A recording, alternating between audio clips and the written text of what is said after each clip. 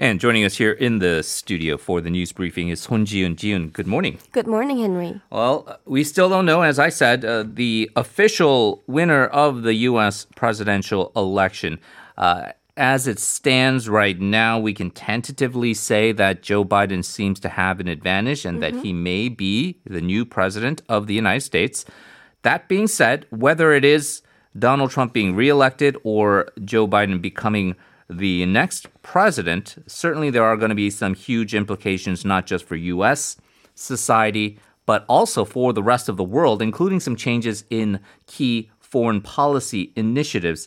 That includes what happens here on the Korean Peninsula, especially with how the U.S. is going to approach the thorny issue of North Korea. South Korea here, of course, being very much a part of that, really recognizes that certainly there could be some changes in store. And we have seen a lot of diplomatic activity afoot. Yesterday, we talked about the foreign minister, Kang Kyung-hwa, perhaps planning a trip to go to the States and meet with some officials. And it does look like, in terms of at least what Korean diplomats and security officials are showing, there is a bit of a flurry here. And there have been some reports now that the security chief of Korea, actually in a rush, left the parliamentary audit on the presidential office yesterday? Yes, so Donald Trump and Joe Biden have very differing perspectives on how to deal with North Korea and its denuclearization. They also differ in their stance towards how to maintain their relationship with their longtime allies, such as Korea, and what to do with their military presence there. Now, who becomes the president will thus heavily affect how things will unfold here on the Korean Peninsula. Now, as the outcome of the U.S. presidential election was on a knife edge with the two candidates neck and neck, the director of national security at the presidential office hurriedly left the annual parliamentary audit of Cheongwade and headed to the presidential office. According to the ruling Democratic Party floor leader Kim Tae-yeon, National Security Director Seo-hoon had to return to Cheongwade as the pressing situation of the U.S. election called for swift government response. Now, before he left the audit, Seo was asked whether what were the implications of the U.S. election outcome on our North Korea policies. He answered that whoever wins, the bottom line goal stays the same, and that is the approach. And it's the approach that will differ. He added that South Korea, as well as both Democrats and Republicans in the U.S., share the same principles towards North Korea, and that is the complete denuclearization of the Korean Peninsula. When asked whether our government is fully prepared on how to deal with North Korea depending on who wins the election, Seo answered that they've done the best they could and that the government will spare no effort in communicating with the U.S. going forward to march towards a denuclearization under whatever circumstances that will come. And it's interesting because as a responsible nation, South Korea is not going to go one way or they're saying, oh, we prefer Biden right. or we prefer Trump. They are certainly going to be completely neutral publicly. But you hear some of the signs of what you reported with Seo's comments here, and there are some indications of at least what the Blue House is thinking.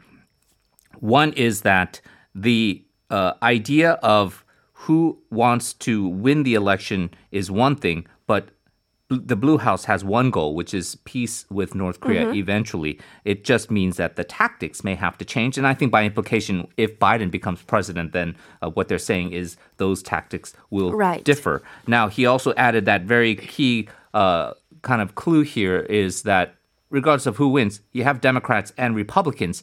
They disagree on a lot of things, just like here, right? 국민의힘 and 민주당, they differ on a lot of issues. But for the most part in the U.S., with Republicans, Democrats, there's a consensus, at least with North Korea, it's got to be CVID or some kind of, North Korea has to completely denuclearize before anything else can even be discussed. And so that seems to indicate that Trump was really that sort of lone wolf that kind of had a different approach. He did this top-down thing. And so they found that to be a very interesting way to approach North Korea. And it resulted in these summits, for better or worse, or whatever people want to make of the productiveness of all of that. But it's a different approach. But with Biden, we might be going back to sort of the traditional kind of view of things, which is the consensus in Washington. Right. So there is going to be a little bit of a shift in strategies there. As for the U.S. election itself, we're going to talk more about that in our second part of the program, including during global news coverage, and also get an analysis from a professor who will be joining us. Let's turn to domestic news, though, Jiyoon. We have another pressing and kind of disturbing situation with COVID-19. It's been a little over a week now since the chairman of Samsung Electronics, Lee Gun-hee, passed away, and as is known, when prominent figures pass away, they hold a wake in one of the prominent hospitals, and dignitaries come and pay their respects, and that's a very traditional thing to do here in Korea. Now, in the time of a pandemic, it makes things a little bit more trepidatious, but here, unfortunately, it wasn't actually any of the dignitaries, but apparently one of the journalists covering this event turned out to be COVID-19 positive, and that has led to now potentially a spreading event. Yes. So a reporter who visited Samsung Medical Center on the 26th of October to cover the late Samsung chairman Lee Gun-hee's funeral was diagnosed with a novel coronavirus this Monday. Now, health authorities sent out an emergency disaster text and asked everyone who was at the medical center and funeral lobby to visit a nearby health center and get tested for the virus. As you said, it would have been one of the largest wakes, and thus many visitors, including prominent figures and high-profile figures, would have to get tested now. One of these figures include Finance Minister Hong Nam-ki, who's now under self-isolation waiting for the result at his home. Others include figures such as Jeju Mayor Won Hee-ryong, Gyeonggi Superintendent of Education Lee Jae-jung, minor opposition People's Party An Chol-soo, and many more.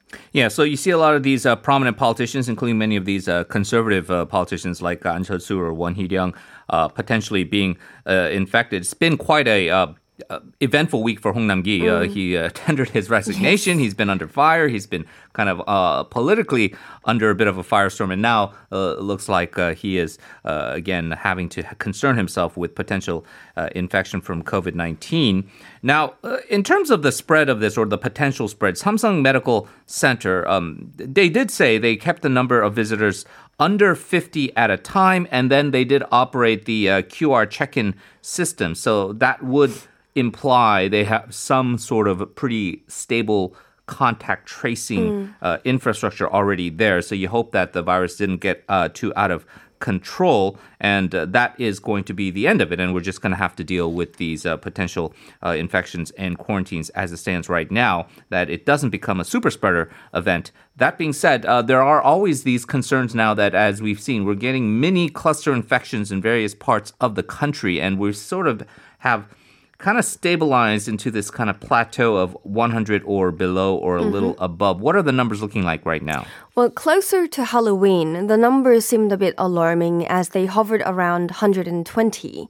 However, in the past couple of days, the daily infections have fallen to double digits. After reporting 97 and 75 cases a day this Monday and Tuesday, the country reported 118 cases yesterday, a little above 100. Now, of the 118, 98 were locally transmitted cases, while 20 were imported cases. Now, as you can imagine, a vast majority of these cases came from metropolitan areas, 42 from Seoul and 43 from Gyeonggi, so more than half, way more than half of the cases came from metropolitan areas.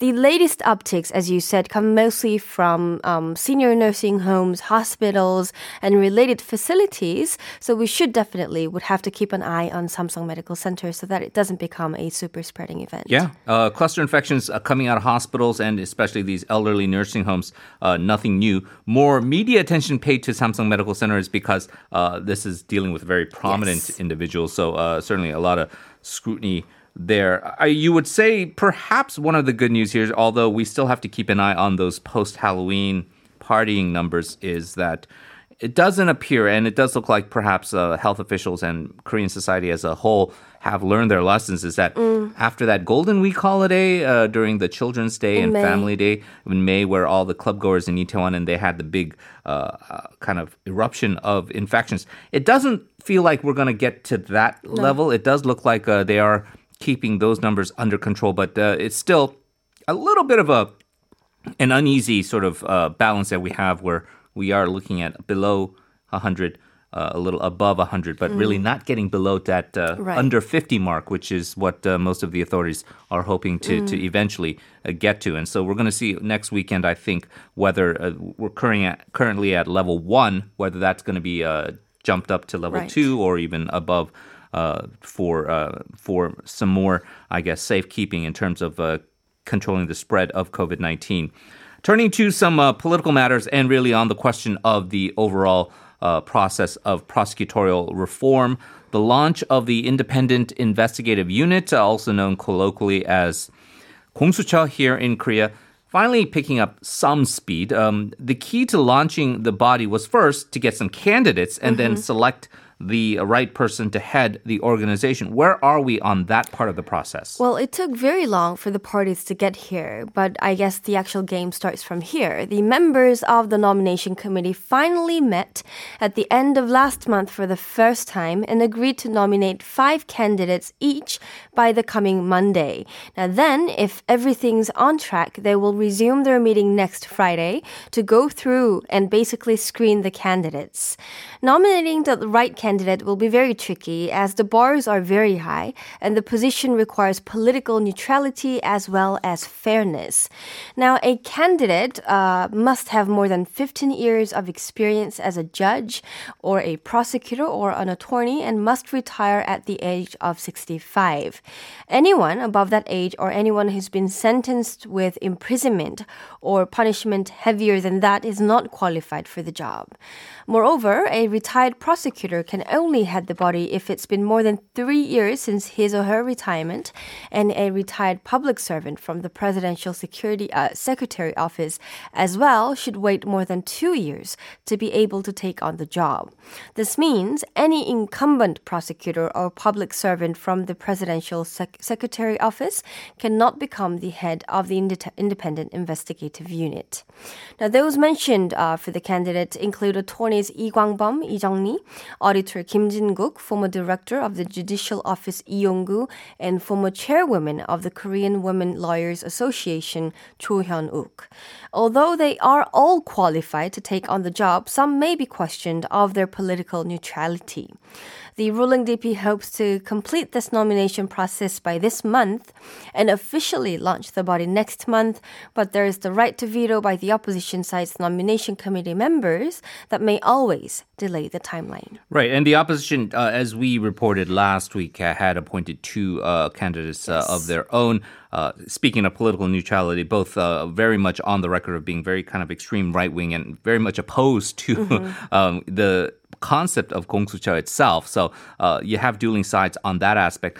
Originally, when this fast-track legislation was crafted to have the establishment of 공수처, the independent commission, the reason why they set up this committee was to make it palatable to the opposition in the sense that we have a committee, as a sense, 6 of the 7 members, I believe, have to be in agreement to appoint the candidates to head the committee. And the concept behind that was we want to make sure that we have this overwhelming consensus between opposition and ruling party members of this committee that whoever comes out there, then nominally you'll think, okay, both opposition and ruling party feel it's an okay guy. That means this guy's probably going to be a little bit not radically left or radically right and kind of acceptable to most. And so that was the kind of ideal heading in. There is a suspicion now that the opposition side might just completely just veto and oppose everybody in order not to launch the body. To waste time and to make sure that they can run out the clock maybe before the next by-election. So I think the DP is mindful of that. So there's going to be some counter strategies involved to try to get this off the ground, which a lot of their supporters have been clamoring for months and even years now. Turning to another very important societal issue here, Jiyoon. A lot of people work blue-collar jobs here, and it is difficult, and it's dirty and dangerous, so we talk about those type of occupations. And unfortunately, a lot of people get hurt and lose their lives through that work. And it's something that the politicians also pay attention to. There was, in fact, a moment of silence during the parliamentary audit yesterday in regards to those tragic deaths. Yes, minor opposition Justice Party floor leader Kang Eun-mi listed the name of workers who died in industrial accidents one after another during the parliamentary audit by the steering committee of the National Assembly on Cheongwade yesterday. Now, the chamber fell into a moment of silence at once. She went on till she read all 120 names, but what's shocking was that these were people who died since the parliamentary audit began. And for your information, the parliamentary audit for the 21st National Assembly began on the 7th of October, which means that in less than 2 months, 120 workers died in their workplaces. Now, Justice Party floor leader Kang said that workers are dying every day and that it's the government and the National Assembly that have to protect our people.